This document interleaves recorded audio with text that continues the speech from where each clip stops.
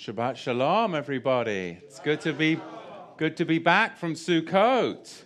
So we're going to do a topical study today, and I'm really excited about that. This is something that has kind of vexed me for a long time, and quite honestly, over the past few months, we've done some teachings, got some pushback on that, but it's also enabled a lot of people to dig into the Word and come to some really great discoveries.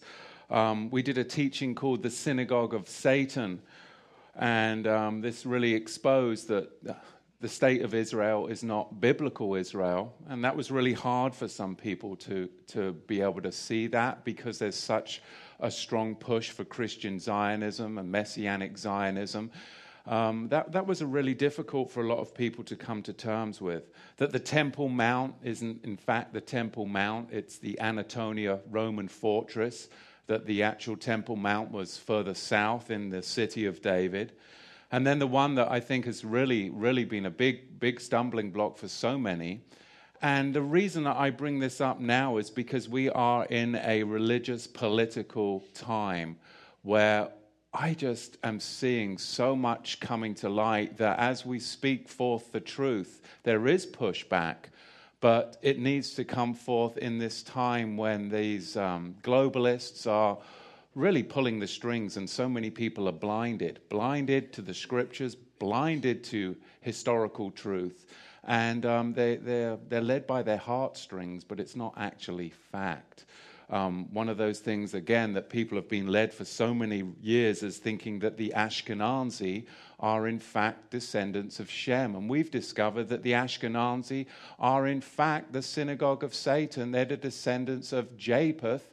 They're Turkic Mongols from the Khazarian region that converted to Judaism in the 6th and 7th century.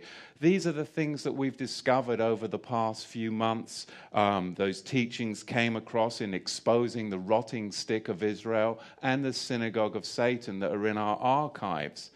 But then if I'm going to go forth and say, well, you know, those that say that they are Jews but are in fact not, but are the synagogue of Satan, and the Ashkenazi are in fact not Jews, they are sons of Gomer, Japheth, they're not even Shemites.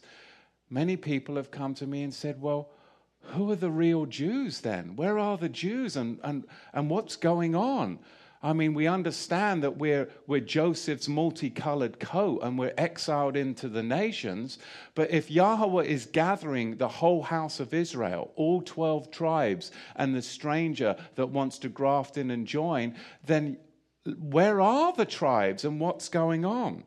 So I think it's really important to address this subject because, as I said, 92% of the people that say that they are Jews today are in fact Ashkenazi, sons of Gomer, so thereby are the synagogue of Satan, they who say they are Jews and are not. So who are the real Jews? That's the question that has been posed to me many times over the past months. And there's really two answers to that question. And I'm going to be thorough today because I need to be thorough, because when you speak about this, it's going to upset a lot of people. So we're going to have to take our time in the scripture, so bear with me. Two answers to that question. One, I already addressed in the rotting stick of false restoration and the synagogue of Satan teaching. And that is, who are the true Jews? Well, the Fehalim, which is a term for the so-called Palestinians, the migrant farmers that never left the land of Israel in 70 of the Common Era when the Romans came in. They still were attached to the land. They were called the Fehalim, or what we call today the so-called Palestinians, are in fact the descendants of the poor agricultural Jewish society that stayed in the land, yet they converted to Islam in the 6th and 7th centuries to avoid paying the Islamic jizya tax, because if they had done that, they would have lost their land, and they were attached to the land, so therefore they converted to Islam so that they could stay in the land, working the soil that their forefathers worked. This is recognized in 1918 by the historians David Ben-Gurion, who of course was the future prime minister of Israel back then, and Yitzhak Ben-Zvi, the future president of Israel. Both of them historians recognize this fact. Today, of course, it's buried in your history books. But what about the affluent, regal Jews that weren't connected to the land? Because we've addressed who the poor migrant workers are, the Fehalim. But not everyone in the tribe of Judah was connected to the land. There was a royal, regal class that were merchants that would travel throughout the empire and throughout Judea and throughout the Roman Empire as merchants. These were the regal, affluent Jews that weren't connected to the land, but they were engaged in trade and export. Who are they?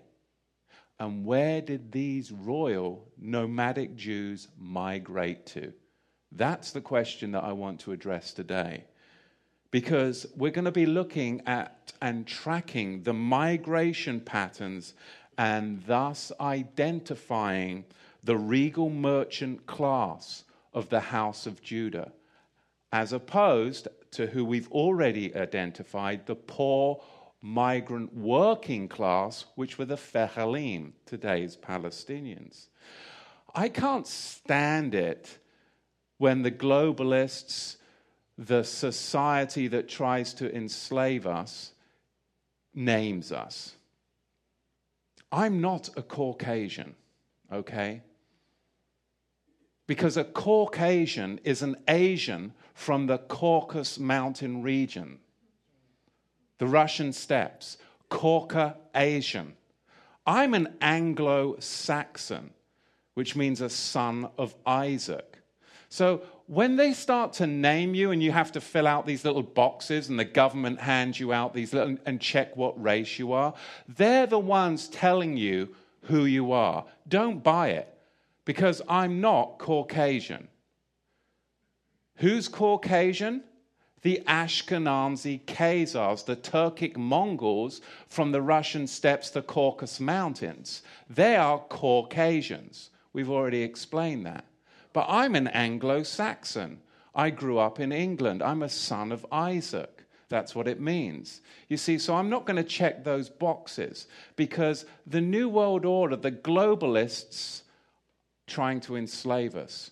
But we serve an Elohim, and the first commandment is, I am Yahweh your Elohim, who delivered you from slavery. That's the key. This whole political system right now is all about slavery. The globalists are slavers. And we, as Israel, have got to understand who our Elohim is. He is the one who delivers his people from slavery. And today you are seeing more slavery by the politicians in this land, and it is truly, truly troubling. And I need to speak out on it, because Yahweh is calling Israel back. He is calling his people back. But you've got to understand that slavery is what keeps you in Egypt.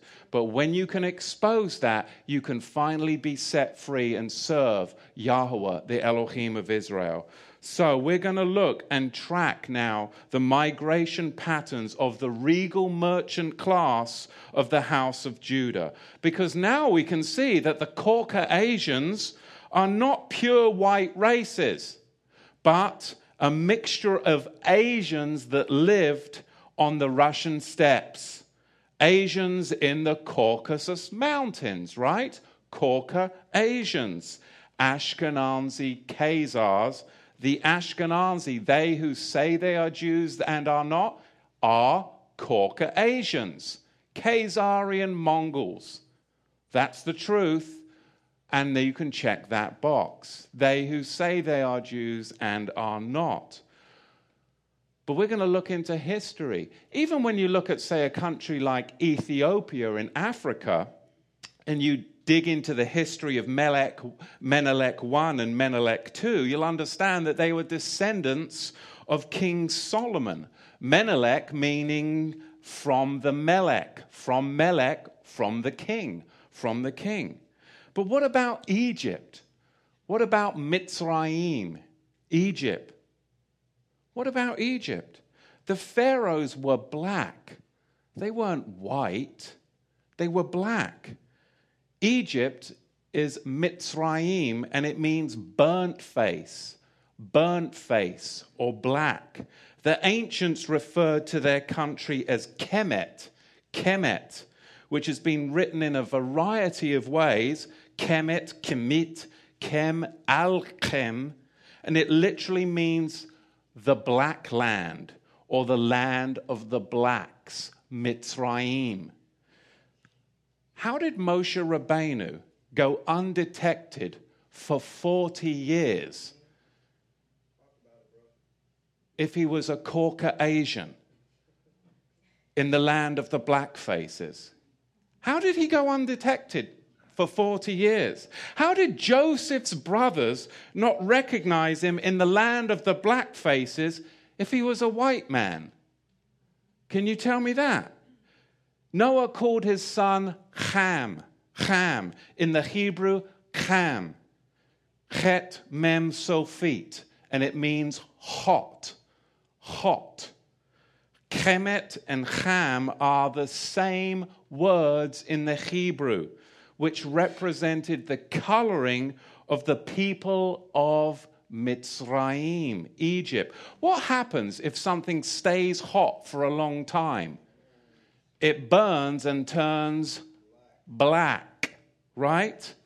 So you start to look at the scriptures and you start to see that we serve an Elohim that delivers people from slavery, and then I get sick and tired of what's been going on in the run-up to these elections. And coming from England, where I see things so different in this country because I come from outside and come into it, and I see all the fermentation, and it really troubles me.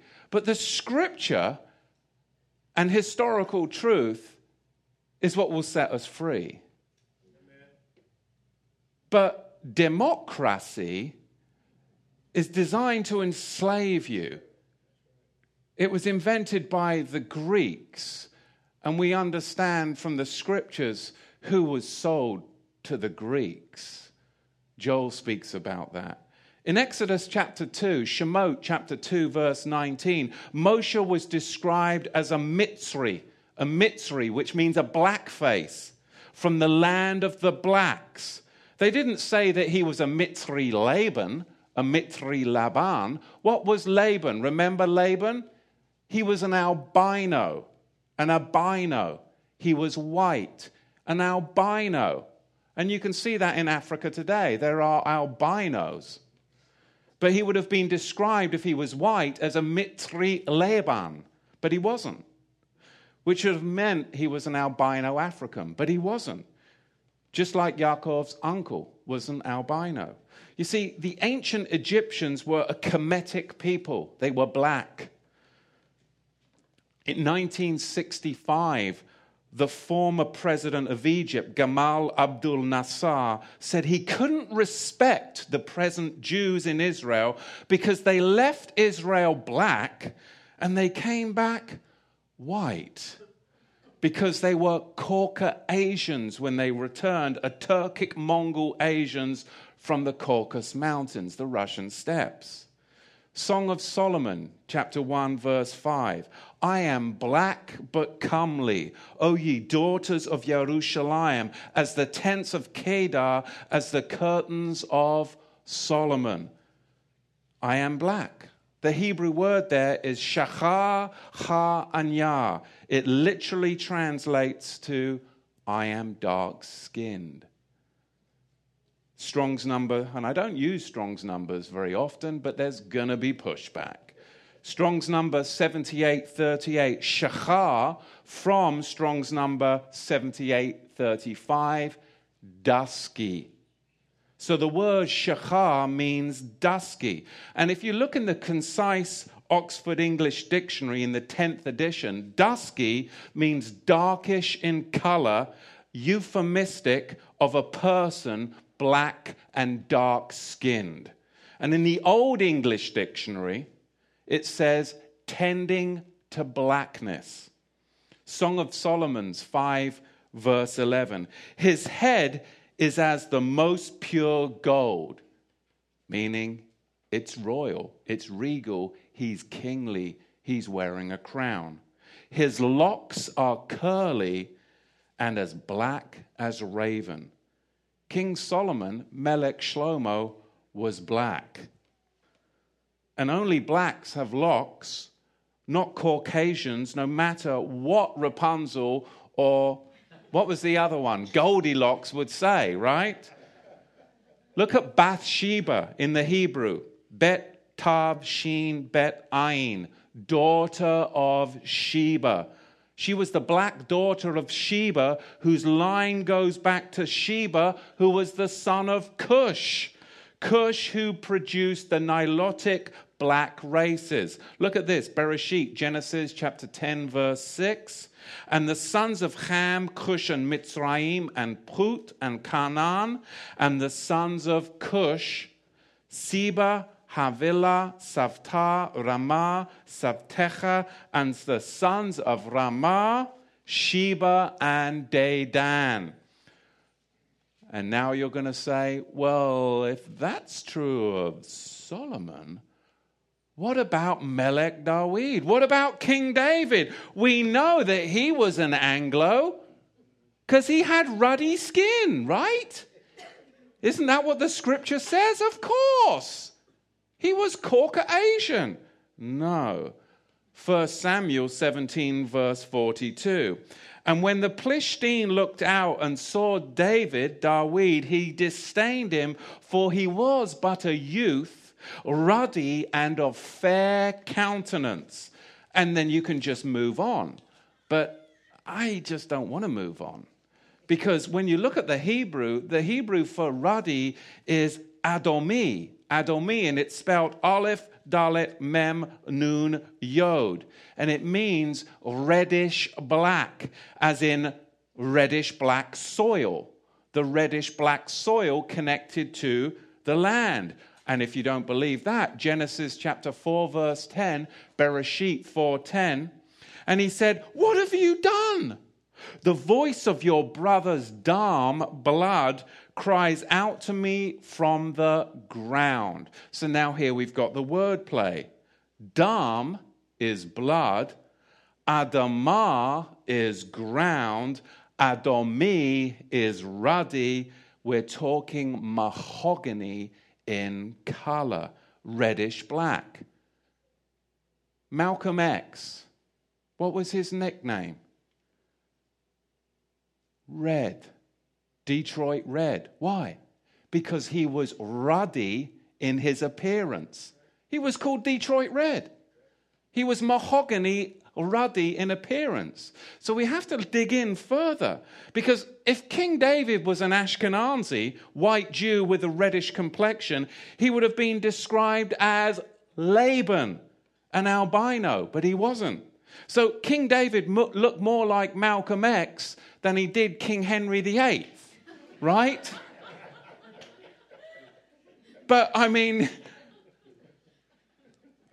the DVDs we give our children, right? Oh my goodness, like you were saying, the Israelites have British accents, right? My goodness, it's outrageous. But look at ancient Egypt hieroglyphics, and they are ruddy. The Egyptians have got ruddy black skin, mahogany skin, reddish black complexions. You see, one of King Solomon's sons was later taken to Ethiopia by the Queen of Sheba, whose son had descendants reigning in Ethiopia until when? Until the Ashkenazi, those who say they are Jews and are not, came in and dethroned Haile Selassie in 1974. And that's where we get the Rasta movement, of course, from Ethiopia. Because then, after they dethroned Haile Selassie in 1974, then who did they bring in 1984 to get rid of any of those connected back to biblical Israel? Of course, they bring in Sir Bob Geldof a decade later with his Live Aid migration moving of people for the Ashkenazi communists, and moves everybody from the plateaus into the Live Aid feeding camps underneath Ashkenazi communist control. We already spoke about that earlier at Sukkot. Even the Ethiopian Jews, they're called the Falashas, meaning those that are black. Zephaniah chapter 3 verse 10. From beyond the rivers of Ethiopia, my worshippers, the daughters, my dispersed ones. That's the Queen of Sheba and her sons migrated and dispersed to Ethiopia. Lamentations chapter 4 verse 2. The precious sons of Zion are comparable to fine gold. Verse 8, their visage is blacker than coal. And the concise Oxford English Dictionary, the 10th edition, tells us that visage is a poetic literary of a person's face with reference to the form of their features. A person's facial expression is what? Blacker than coal. You start to connect the language and you start to see. Bereshit, Genesis chapter 9, verse 27. We have got the Ashkenazi sons of Japheth that have infiltrated into the land and are what? They've got the whole world convinced. The whole world convinced that they are sons of Shem. But look what it says in Bereshit chapter 9 verse 27. It actually tells you that Yahweh, who is omnipotent, it is his will because he has actually deceived them into doing this. They are so deceived into doing this. Look at Genesis 9:27. Elohim will entice and deceive. The Hebrew word there is patah. Patah. He will deceive Japheth, Ashkenaz, the sons of Japheth, and he will dwell, that means Ashkenaz will dwell in the tents of the Shemites. Is that what's happening today? Has he deceived the Ashkenazi so much, those from the Russian steppes, the Caucasians, he's deceived them so much that they're actually dwelling in the place where the real Shemites should dwell? Genesis 9 verse 27. You see, Yahweh is the one that has deceived. He has enticed Japheth. Patah, deceived, enticed. He's deceived and enticed the Ashkenazi Jews into believing that they're the Jews, and they've built the Zionist state of Israel today, which is occupying what? Our whole political platform. You don't know where the money is coming for Hillary Clinton? Where do you think it's coming from? The Ashkenazi slavers. That's where all this political money is coming from. And you don't think it's important for us to know this right before the elections, what's going on. Because they're going to try and enslave people even more. And we have to be aware of it. Because what's happened is the Ashkenazi are in fact occupying the tents of Shem, the real Shemites. Shem's not there. It's the Zionist occupiers that are there. Look at Job chapter 12 verse 18. The deceived and the deceiver are Yahweh's. Because some people are going to get all upset because you said, well, Yahweh deceived. He wouldn't deceive. Well, the scripture tells us that he does. Jeremiah chapter 20, verse 7. Yahweh, you deceive me, and I was deceived. Because there's a riddle, right? And we all know the riddle. I love the riddle. I love to do the riddle on my children. Out of the eater came forth meat, and out of the strong came forth sweet, right? What is sweeter than honey and what's stronger than a lion? And we know this from Shimshon, Samson, and Delilah. And she got hold of the riddle, did she not? Deceitfully. And Delilah made Shimshon, Samson, sleep upon her knees. And she called for a man. And she caused him to shave off the 7 locks off his head. And she began to afflict him. And his strength went from him. You see, Samson was the first Rasta. He was a Negro lion fighter, similar to the African Maasai tribe. Judges 14:5 and 16:19. You see, Samson tore a lion apart as he would a young goat. And as a Nazarite, he wore 7 dreadlocks. He was mahogany in body color, just like Malcolm X. And his visage was blacker than coal. He was a Negro. Lamentations 4, 7, and 8. And this is really hard for people to see in Scripture, because predominantly it has been the Caucasians that have been in charge of the Scriptures, right? For millennia. Lamentations 5:10. Our skin was black like an oven. Job 30, verse 30. My skin is black upon me, and my bones are burned with heat. Deuteronomy 28. Deuteronomy 28, verse 68. And Yahweh shall bring you into Mitzrayim, Egypt again, with ships. And the way of which I said to you, you shall see it no more again. And there you shall be sold to your enemies for slaves and female slaves, and no man shall buy you. And that is what happened to the regal class of the house of Judah. And I want to give you a brief history. I won't go into it too much, but I can't just make that statement because there'll be people that will push back. But I want to give you a brief history on slavery. I was just amazed, I got to tell you. I mean, when you come to America and you talk to people about slavery, you can talk to black people about slavery, white people about slavery, and they'll give you all this history on slavery, and it only goes back to the 16th and the 17th century. And you're like, don't they teach you the history of slavery? Why? Ask the bloody question. Why are they only teaching you the history of slavery as far back as the 16th and the 17th century? Why are they only going that far back? Because they don't want you to go farther back than that, because then you'll actually find out the truth. But from the 16th and 17th century, we'll teach you about slavery. You've got to go further back, and you've got to understand and question, why do they do this throughout the whole of America, in all the public schools? Why do they only go back as far as the 16th and the 17th century to talk about slavery? We've got to go further back than that.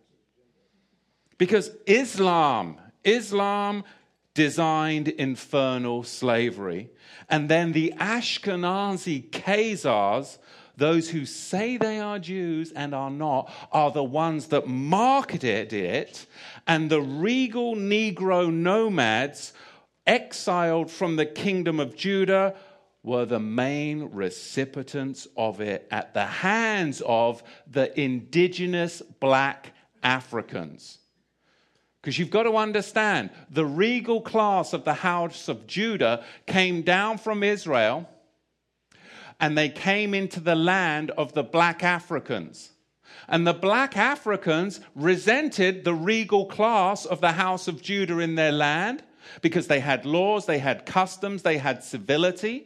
And they were a regal class of Negro that came down into Africa. And later on, it was the Ashkenazi, the Islamic slave traders as well, that then worked together with the indigenous black Africans to enslave the regal house of Judah. This is what we've got to understand, but you've got to go back before the 16th century to understand the roots of it. So we're going to see, as we dig into this, where this slavery came from, because it was really a system that was very, very well crafted. there was Islamic masters, and there were white Ashkenazi Khazar ship owners. There were the buyers and the sellers. And they're not going to fill you in on all of this, but really you've got a 4-tier system. Number one, you have the Negro nomads that were exiled from the kingdom of Judah. Number two, you had indigenous black African hunters that resented the regal Negro nomads that had come into their territory with their own customs, with their own laws that were different and would not assimilate into their tribal culture. They were their own tribe. They were the regal house of Judah. And number three, you had Islamic trappers that worked with the indigenous black Africans to trap the regal Negro house of Judah. And then you had them sell them to the Ashkenazi ship merchants, along with many Portuguese and British Ashkenazi. You see, it's just like Al-Qaeda today. Or is it ISIS? Or is it ISIL? Or is it IS? I mean, right? Let's just change the name as much as possible to throw you all off so you really don't know what's going on. Let's keep switching the identity to hide the people. Why don't we just keep renaming you? Are you Negro? Oh, no, you're not Negro. No, you're colored. No, you're not colored. You're African American. And this is what they name you. The slavers name you this. Because I know a white guy who grew up in South Africa. And he now lives in America. He is an African American, and more African American than most.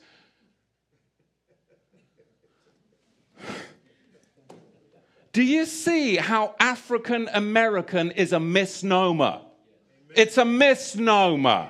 Don't check that box. It's a title given to blacks by democratic slavers. Okay? Let's be real. They want you to check the box, just like they want the Anglo-Saxon to check the Caucasian box. It's not true. So, again, we've got the 4-tier system. Number one, we have the regal Negro nomadic class that are exiled from the kingdom of Judah. They are their own royal tribe in Africa. Then, number two, we have the native black African trackers. They're going to track them down. And number three, we have the Islamic trappers, because between 650 of the Common Era and 1900 of the Common Era, 10 to 20 million people were enslaved by the Arab slave traders. Over 20 million enslaved Africans were delivered through the Trans-Sahara route to the Islamic world. Can you get your head around that? That's not even touching the Americas. Over 80 million more blacks died at the hands of Islam en route. And number four, we have Ashkenazi Khazar Jewish ship merchants. And of course, the Portuguese and the British Ashkenazi were the main buyers. Islam and the Ashkenazi, those that say that they are Jews and are not, were the main sellers. Does that make sense? You've got to dig into this further. We have the 2 tiers right there. We have the Islamic trappers, and then we have the Ashkenazi ship merchants. You see, the Romans, they were globalist slavers.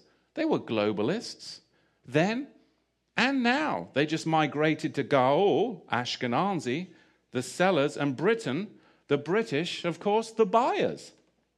German Jewry and British Jewry, where have they gone to? Well, they've descended upon Wall Street, upon Hollywood and Washington, D.C., as we see it right now, just to fuel this cataclysmic final war of globalism, which is none other than renaming colonialism. And this is the world that you and I live in.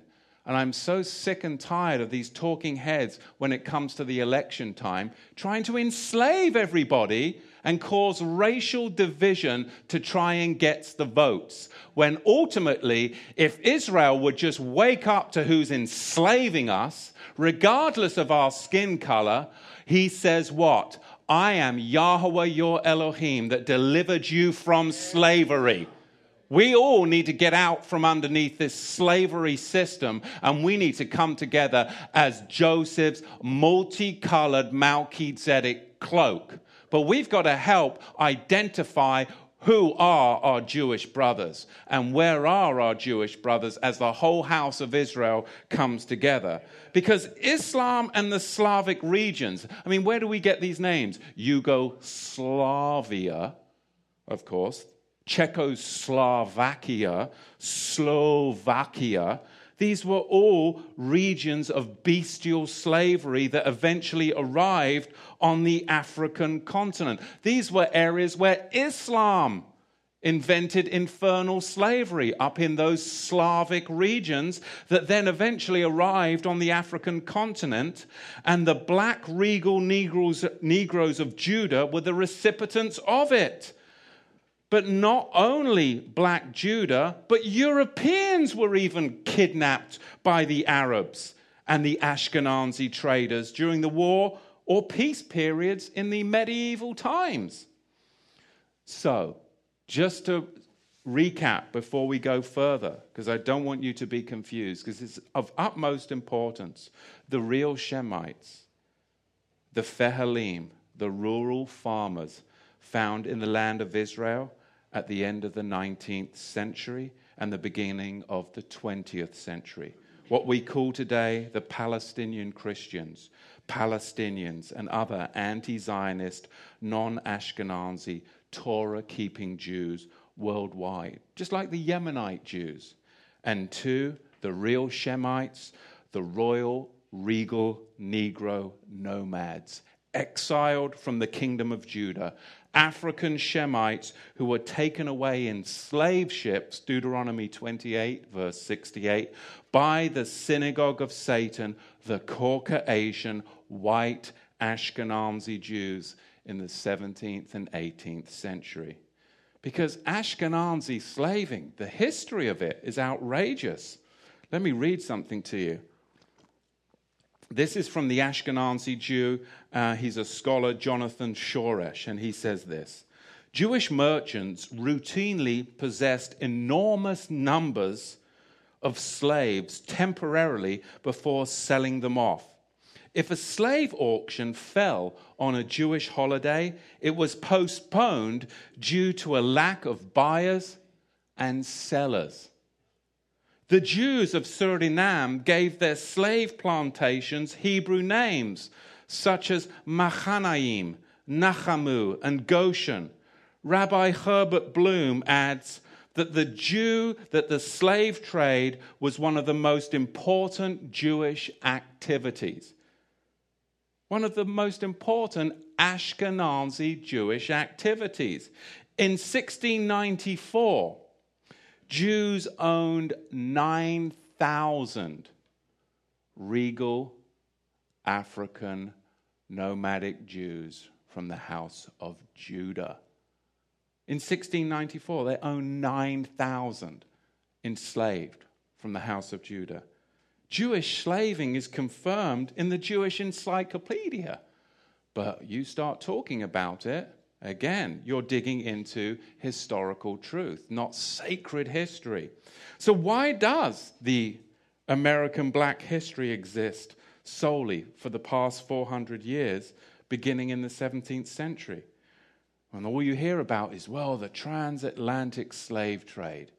But there's so much more than the transatlantic slave trade. You've got to go further back.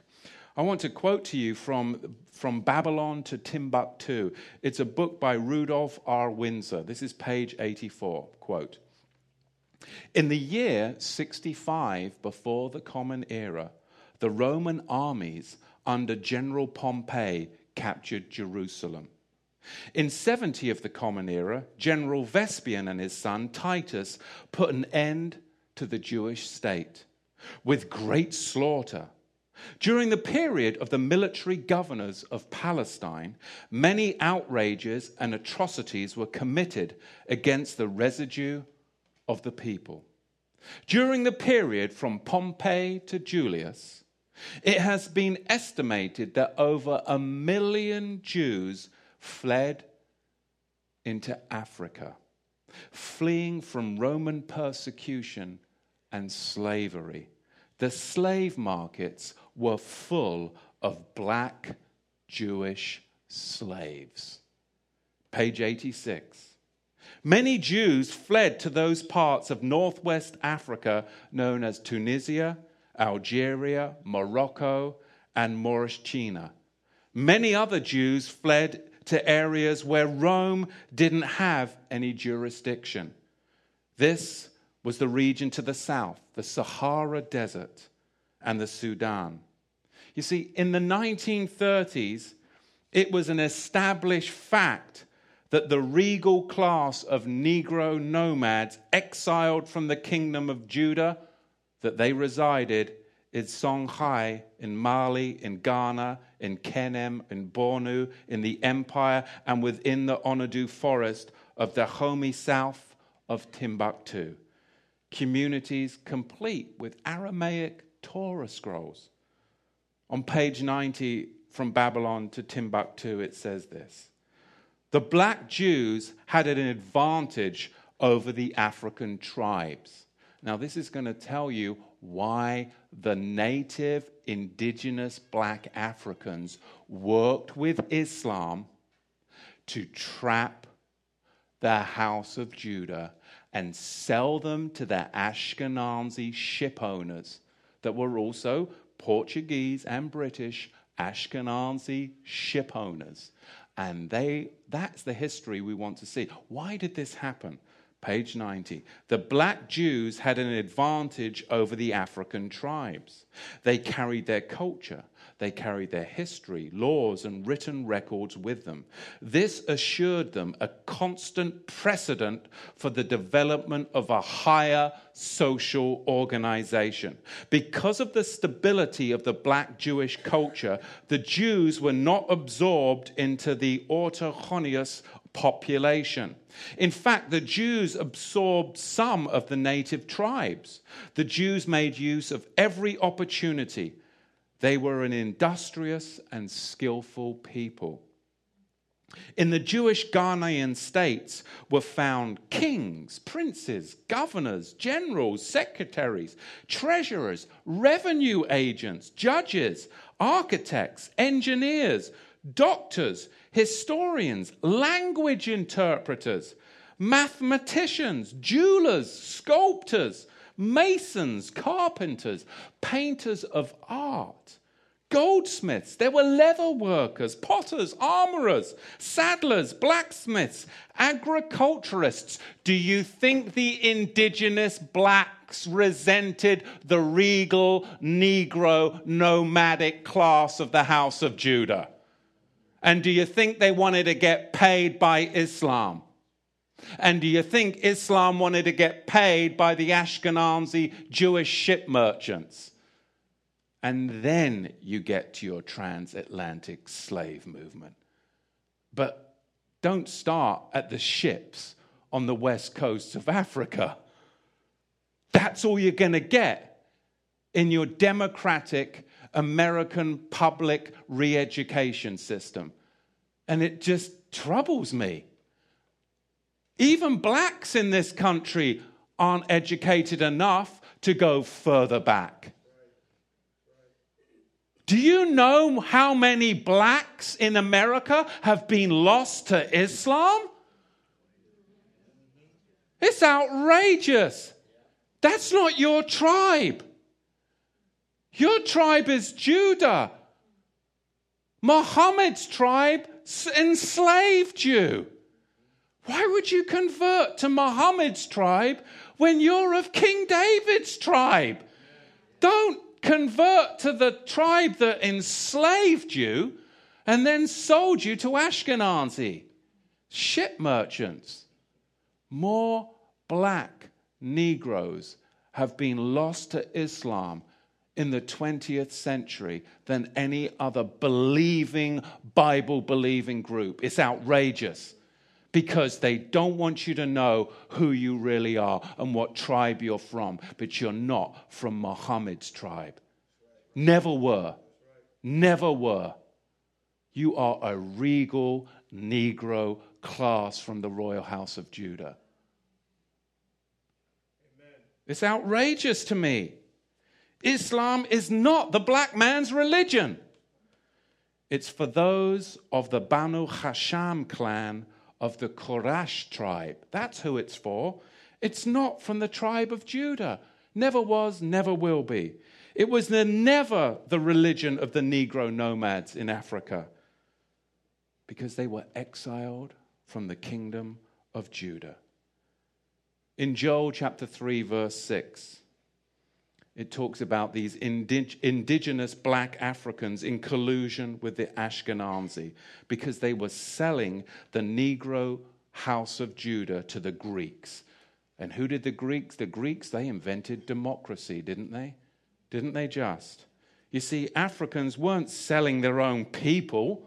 They were selling a tribe that had encroached upon their land, a higher educated, regal class that had judges, coppersmiths, goldsmiths, and all of this, and they did not assimilate in, and they wanted their stuff, and they wanted to get paid by Islam, and Islam wanted to get paid by the Ashkenazi ship merchants.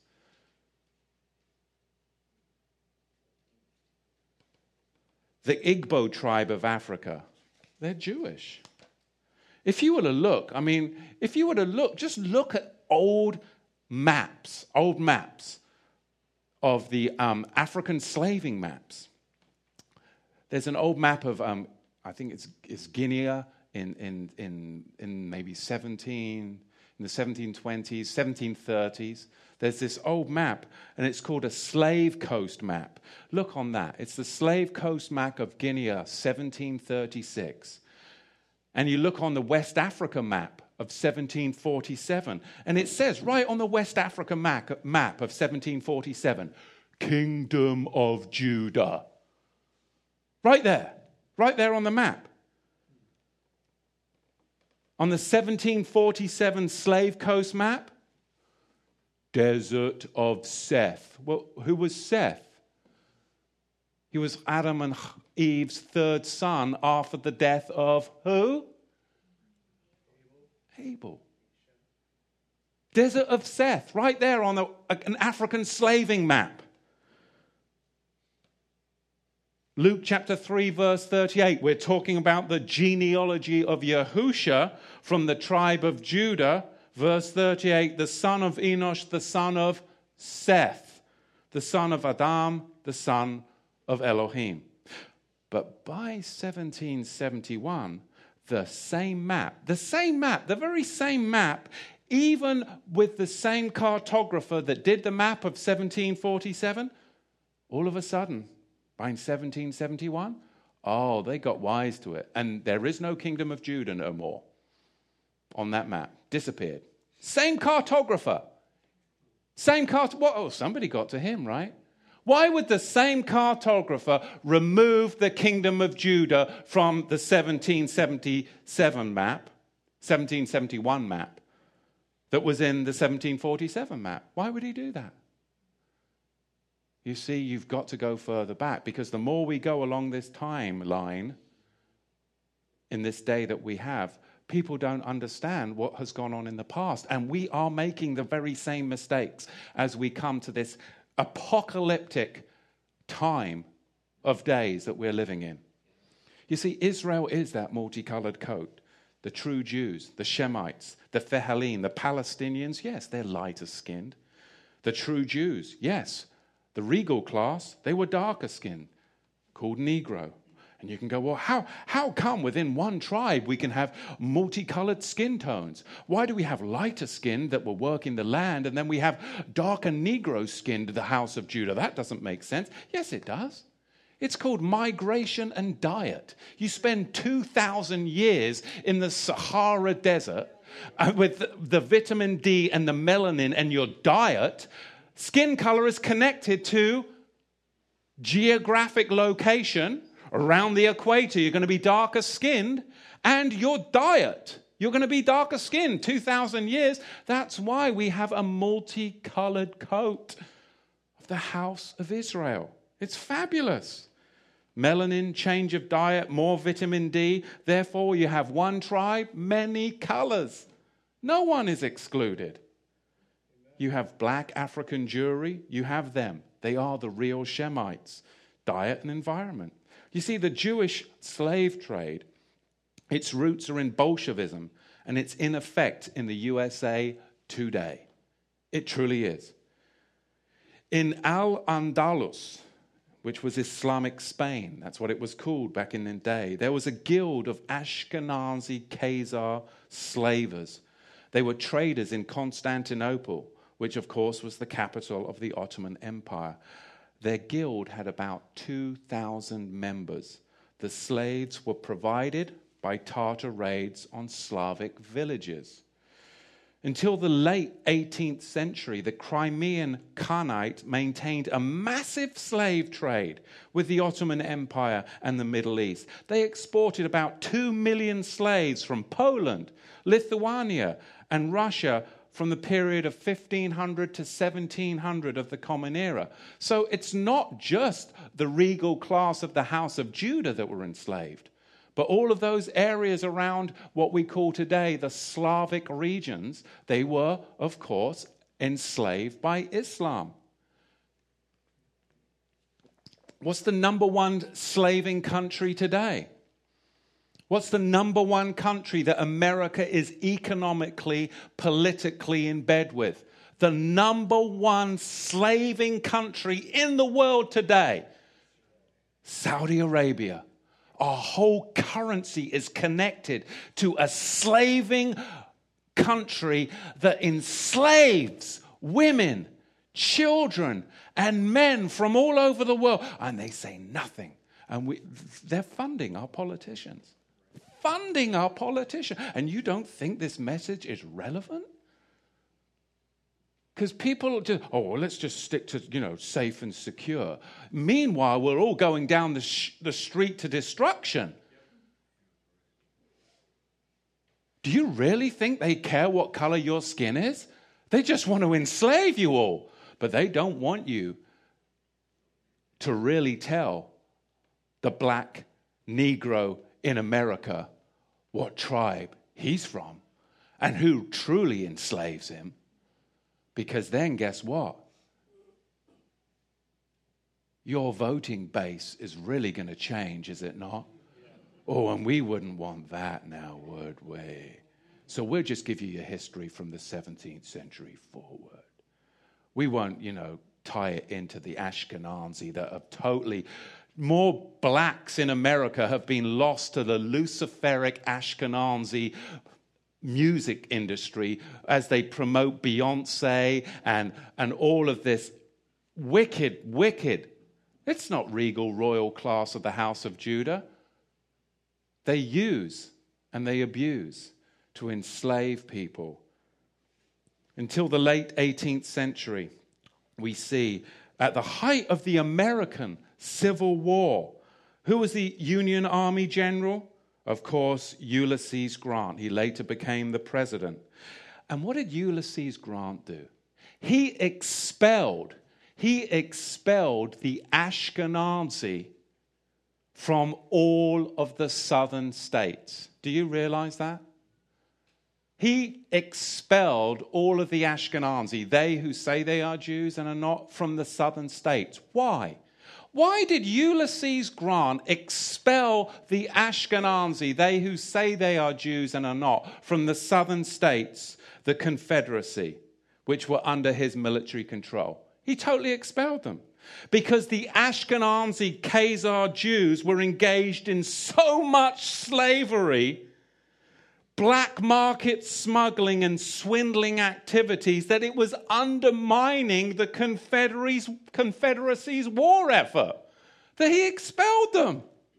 Because that's what they do. And had done for hundreds of years. And this is the irony of it all. The irony of it all. More black Americans have been lost to the Ashkenazi slavers, their gangster rap, Beyonce's form of Luciferianism, than any other group. Than any other group. What an irony. More African Americans have been lost to Islam in the 20th century. What an irony. More than any other New Testament believing community. Yet Islam is the largest slavers of people of color in the world today. What are we doing? 11.5 to 14 million blacks in America arrived here because they were enslaved by Islam and sold to the Ashkenazi ship merchants that are producing the black culture today, music, movies, to enslave you and to enslave me. And now we come to the politics, and I can't take it. We got what? How many more days do we have? Oh, too many. And this is the biggest irony. And I feel like I am walking around and I'm like, am I the only one? Because it seems real simple to me. I didn't grow up in this country. How come I know this stuff? And you guys grew up here and you don't know this stuff? Or do you know this stuff and you just don't care? Because I didn't study American history. I mean, yeah, we had a spattering of it, but even I knew this. How come you don't know this? More black Americans have been lost to the Democratic Party than any other group in the 20th century. Progressive Democrats in the early 20th century are the ones that implemented sterilization of blacks. Democrats. Post-1970s, Democrats have opened the largest concentration of Planned Parenthood and abortion clinics located where? In the black communities. They're killing Negroes. Killing the regal class of the House of Judah. Republicans abolished slavery. Can we realize that? Democrats supported slavery. Republicans gave blacks the vote. Democrats tried to keep the vote from blacks. Republicans passed the 1964 Civil Rights Act. Who opposed it? Democrats. The first black Republican was elected to the U.S. Senate in 1871. But the first black Democrat was elected to the U.S. Senate in 1999. It only took the Democrats 128 years. Oh my goodness, am I crazy? Because I'm seeing something here. The first 22 blacks elected to the U.S. House were all Republicans. All civil rights legislation from 1865 to 1965 was passed over the objections of Democrats. All civil rights legislation. All civil rights legislation. The Democrats have stood in the way of civil rights for over 100 years. So now you go, well, why are so many black Negro royal class of the House of Judah caught up in voting for those that would try to enslave you? Historically, we'll tell you the Democrats have kept you in slavery. Because they're still enslaving you. And they're still keeping you in slavery. They just rename it, remarket it, remanufacture it, but nothing is new under the sun. Democrats want to enslave you. All civil rights legislation from 1865 to 1965 was passed over the objections of Democrats. Every civil rights initiative for that 100-year period, from the Civil Rights Act of 1866 to the 13th, 14th, and 15th Amendments, to the Civil Rights Act of 1875, was proposed and passed by Republicans. How do I know this stuff and you guys don't? 100 years of civil rights activism by the Republicans. 100 years of civil rights obstruction, the Democrats. I'm not telling you how to vote. Make your own decisions, people. Dr. King was a Christian and a Republican. Malcolm X was a Republican. The Ku Klux Klan, wake up! It was formed after the Civil War as a military force serving the interests of the Democratic Party, formed to fight against Lincoln's Republican Party that had freed black slaves. And those black slaves were trying to vote. They were trying to be voted into positions of judges, trying to be voted into positions of governmental influence. And more Democrats lynched blacks between 1870 and 1900 than any other group in the whole of the history of this country. Democrats were lynching blacks. Can we be real? This really bothers me. Can you tell? Because we've got all of this. And I'm like, but you're Democrats. And I know what you're up to. And it is sickening to me. Because we have textual, historic data that proves what you're up to.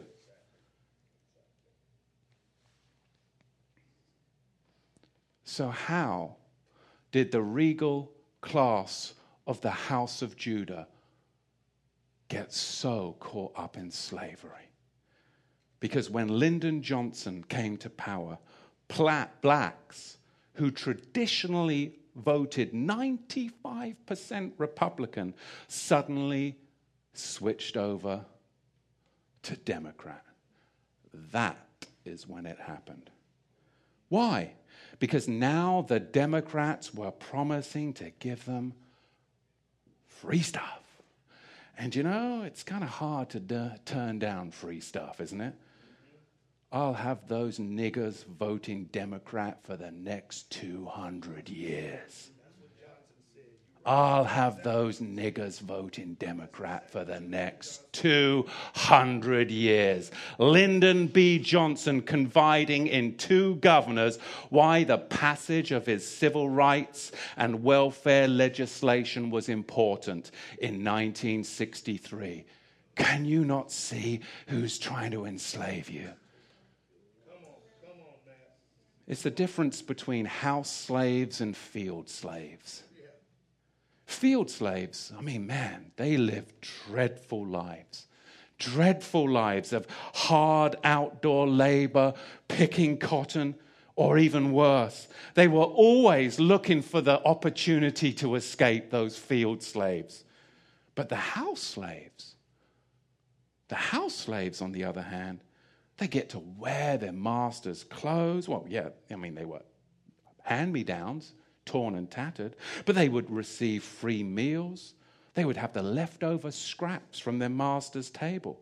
And when the field slaves came in and they would say, let's run, let's get out of here, the house slaves would say, well, run where? Where are we going to get anything better than this? Right? So it is with modern day black liberal Democrats. They're house slaves. House slaves.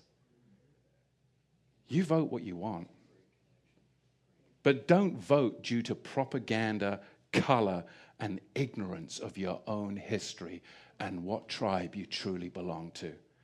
The reality is, blacks are being pimped like prostitutes by Democrats. Quanal X. You see, too often black believers have espoused a Christianity that ignores their blackness instead of appreciating and speaking to it from history and the scriptures. And that's the problem. Jeremiah chapter 2, verse 14. Is Israel a servant? Is he a homeborn slave? Why was he plundered? Is Israel the servant of Yahweh as one born in his house? Why then is he treated as with one with no master to protect him? Because if you live outside your master's house, if you live outside his covenant realm, you're going to be enslaved. And that's what's happened. John chapter 8, verse 35. And a slave does not abide in the house forever, but a son, he abides forever. We have to go to the door of Yahusha because we've got to become a bondservant, which makes you a son, because that's the change of status that entitles us to abide forever. And this is it. It's the healing hands that would come and take away that leprosy, because that's what we see, the leprosy of racism and the leprosy of slavery. But within leprosy, you have all the pigmentations of mankind, because first the leper's skin would turn yellow and red, and then black, and then white. And it is only Yahusha that can heal that kind of wound. And that's why I'm telling you this, because it is only Yahusha that can bring the whole house of Israel together.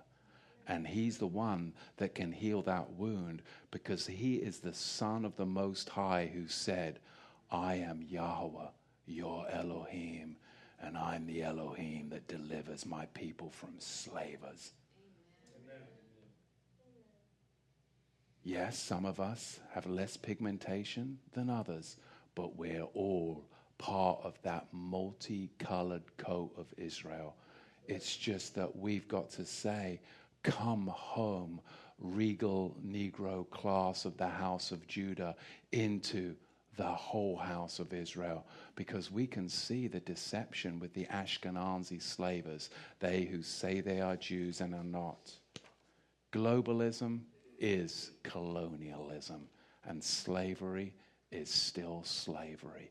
And the Democrats are the biggest slavers out there. And they're the ones that are pushing this globalistic agenda.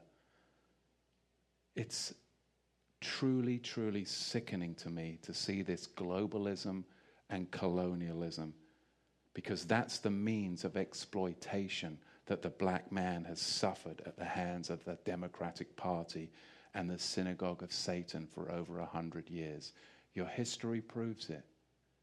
The records show. You vote how you want to vote, but don't vote based upon propaganda. Don't vote based upon lies. And don't convert to a form of religion that has enslaved your people for hundreds of years. Islam is not the religion of the black man. Israel, Yahweh, and the tribe of Judah is home for his people to come together as one multicolored coat. And there is no more important time to address this topic as we come up to the elections. But like I said, it's a serious topic. Questions, comments, anybody? None at all, I'm sure. We're moving on.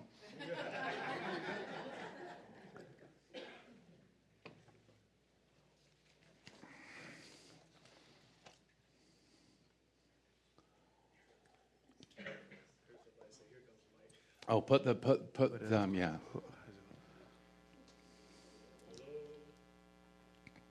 Shabbat shalom.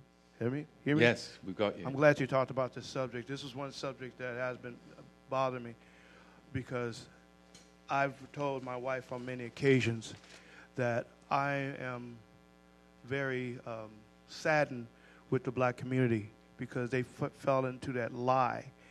In my investigation, everything you said was dead on because I've already investigated this. Eisenhower was the one who wrote the Civil Rights Law in '58, but the person who blocked it was Senator Lyndon Baines Johnson.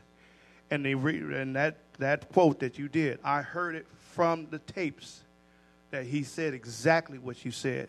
And the reason why he signed it was because of that comment that you quoted. And now we're seeing the recipients of that right now. Yes, exactly. and I'm trying to tell other black folks and say, look, from gun rights to civil rights, they're lying to you. Just come out of the Kool-Aid that I always say. Some of the bravest black men and black women that were killed in the 19th century were killed at the hands of the Democratic Party as they were trying to come to the voting stations and vote Republican by the Ku Klux Klan. Black judges that could have changed. Black politicians that could have changed. And that is a terrible wound that only Yahusha can heal. But you're never going to get healing if you stay in slavery. You've got to come out of Mitzrayim. We've got to come out and recognize that we are a people that is free. Another little bit of irony.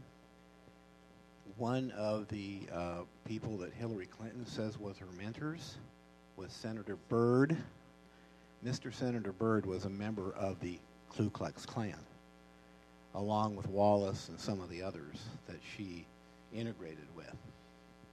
So we look at Hillary, and obviously she's not what she said she was. And by the way, I like to get into arguments with people, as my wife will tell you, because we go to garage sales. And this stuff is really dear to me. History is so important. Oh, it's so important. Because if people don't understand history, it's going to repeat. That's why those shadow pictures in Scripture are so important. So I can go into the American Indians too, but that's another story.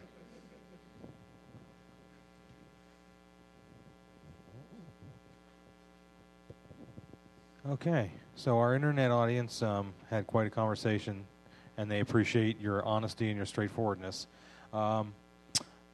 Mario asked this question: who were the Jews in Yahusha's time when he said, "You are not of the seed of Abraham, but of the devil"?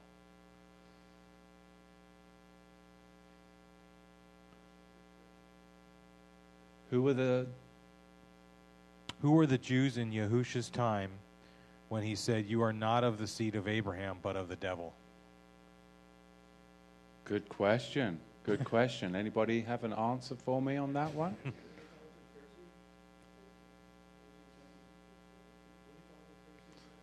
Pharisees and Sadducees. I mean, you've basically, from the beginning, we've always had this imposter class, those that say that they are Jews and are not. And there's nothing new under the sun. And that's why we have to understand this distinction between the true called out ones and then those that would try and come into the tents of Shem and enslave. And I believe, yes, we have the names changed, but we're dealing with the same spiritual root problem, is that people are enslaved and that Yahweh has come to deliver us from slavery. But you've got to go back further than the 17th century in your history books, and we've got to dig deeper than the surface of ruddy and then saying, oh, he was an Anglo-Saxon with ruddy skin. We've got to dig deeper than this to really come to the truth of what the scriptures say and tie that in with historical truth. Oh. So the European Jews, are they not Jews according to this perspective? Ashkenazi are sons of Gomer. They are not Yahudim. No, they're Japhethites. They're not Shemites. And even the Jewish Encyclopedia will tell you that. They are Turkic Mongols from the Khazarian regions, Caucasians, Asians from the Caucasus Mountains, the Russian steppes. I mean, history tells you that. Okay. Yes. Was skin color possibly decided directly or indirectly from the separation at Babel? I don't know. As far as I can see, skin color is decided upon migration, where you live, pigmentation, and diet. 2,000 years down by the equator is going to make some differences. Was Yahusha black? Was Yahusha black? That's a great question. But we can look and see what we've discovered today with Melech Shlomo and Melech Dawid, and then you can draw your own conclusions from that. But he definitely wasn't looking like Barry Gibb. And I think that answers this other one, because the other one says, from Adam, how was skin color initiated? And you just said it was based on migration and geography and some other diet as well. But yeah, that's I think the last question. Let me see if they just had any in the back others. here on the yeah. Once you're finished, yeah. Perfect. Not many questions at all. Easy. Haven't got to you yet. Yes, when they first make the distinction between Sephardic and Ashkenazi Jews in the scriptures? Well, Ashkenaz has always been a son of Gomer, a son of Japheth. And then Sephardim, I'm not sure where that scripture is, but we can dig that one out. There is something about the Sephardim, yeah. I'm not sure off the top of my head. Yes. There is one thing, and this I wanted a conversation with you sometime, but that dispersion that went west,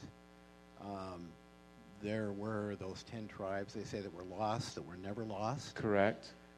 They went up and actually formed a couple of empires, the Sake, which is Sak, and there were the Parthians, which moved west. And if you look at a lot of the rivers around Europe, Germany especially, and France, those are Hebrew names. Yeah. And Britam, sons of the covenant. Right. So yeah, and that's it, and that's what we're seeing. But we as Israel exiled the exiled 10 northern tribes that were dispersed by the Assyrians. We are coming to our identity and have been for the past 30 years. But the problem is, nobody claimed our identity. Nobody stole it. We were the lost 10 tribes of Israel. But somebody stole the identity of the Negro African house of Judah. They call you African Americans, but you're not. And the imposters are the Ashkenazi that stole your heritage and enslaved you on slave ships. So that's why we're exposing it, because the whole house of Israel is coming back. Yes, the 10 northern tribes, we've found our identity. I'm not a Caucasian. I'm a son of Isaac. Yes, but what about my black brother from the house of Judah? He's not an African American any more than I'm a Caucasian. That's what we're doing, because those have usurped, which are, of course, the Ashkenazi sons of Gomer. And that's what the scripture we read to you in Bereshit. Where was that scripture? That really was succinct. Bereshit 9:27. Elohim will entice and deceive Patah Japheth. They're deceived. The Ashkenazi are deceived. They're dwelling in the house, in the tents of the real Shemites, the regal Negro class of Judah that migrated down into Western Africa. So there you have it.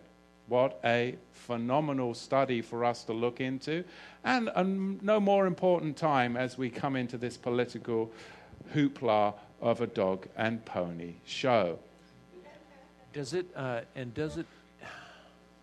don't want to oversimplify this, but since we are all part of that multicolored coat of Joseph, and our gatekeeper is our Messiah, Yahusha. Once we are in Messiah, we are a new creature. There is no Jew, there is no Gentile. So, but I can see why we need to unwind the history, because there are so many people that are deceived in thinking, well, I'm going to head over there to this Temple Mount fortress. That there's a deception that's going on. So it's neat to unwind it. But it can be oversimplified to the point where we almost lose sight of, I mean, it can become a race war if we're not careful. Can it? Well, no. Well, that's the problem. This teaching really, what you're seeing is the Democratic Party in America is the one that's instigating race and using race as a tool. That's why you have all this racial tension. But when you expose who the slavers are, right? The Democratic Party, when you expose that you're not African American who you truly are, that gets rid of your Islamic conversion rate right there. Why would you want to convert to a religion that enslaved you? And then you graft in and join back who you truly are, your royalty, a regal class of nomadic Negro.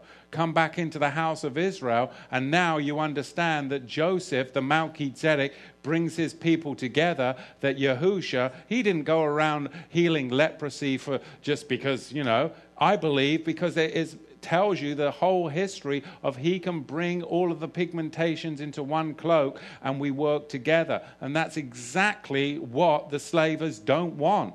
They want to keep us divided. Elohim is the one that delivers us from slavery, and he brings all of the pigmentation colors together as Israel. But you've got to identify who it is that's truly enslaving you, and the imposters, those who say they are Jews and are not, that have stolen your identity and say, oh, you're African American. It's outrageous. Oh, you're Caucasians. Check that box and get your free meal and your Obamacare. No, I'm not going to check that box. Because I'm an Anglo-Saxon, and there's not an Anglo-Saxon box, and there isn't a regal Negro from the house of Judah box, right? Why? There should be. Amen. Abba, we just thank you for this time. We thank you for Shabbat, and we thank you for your people.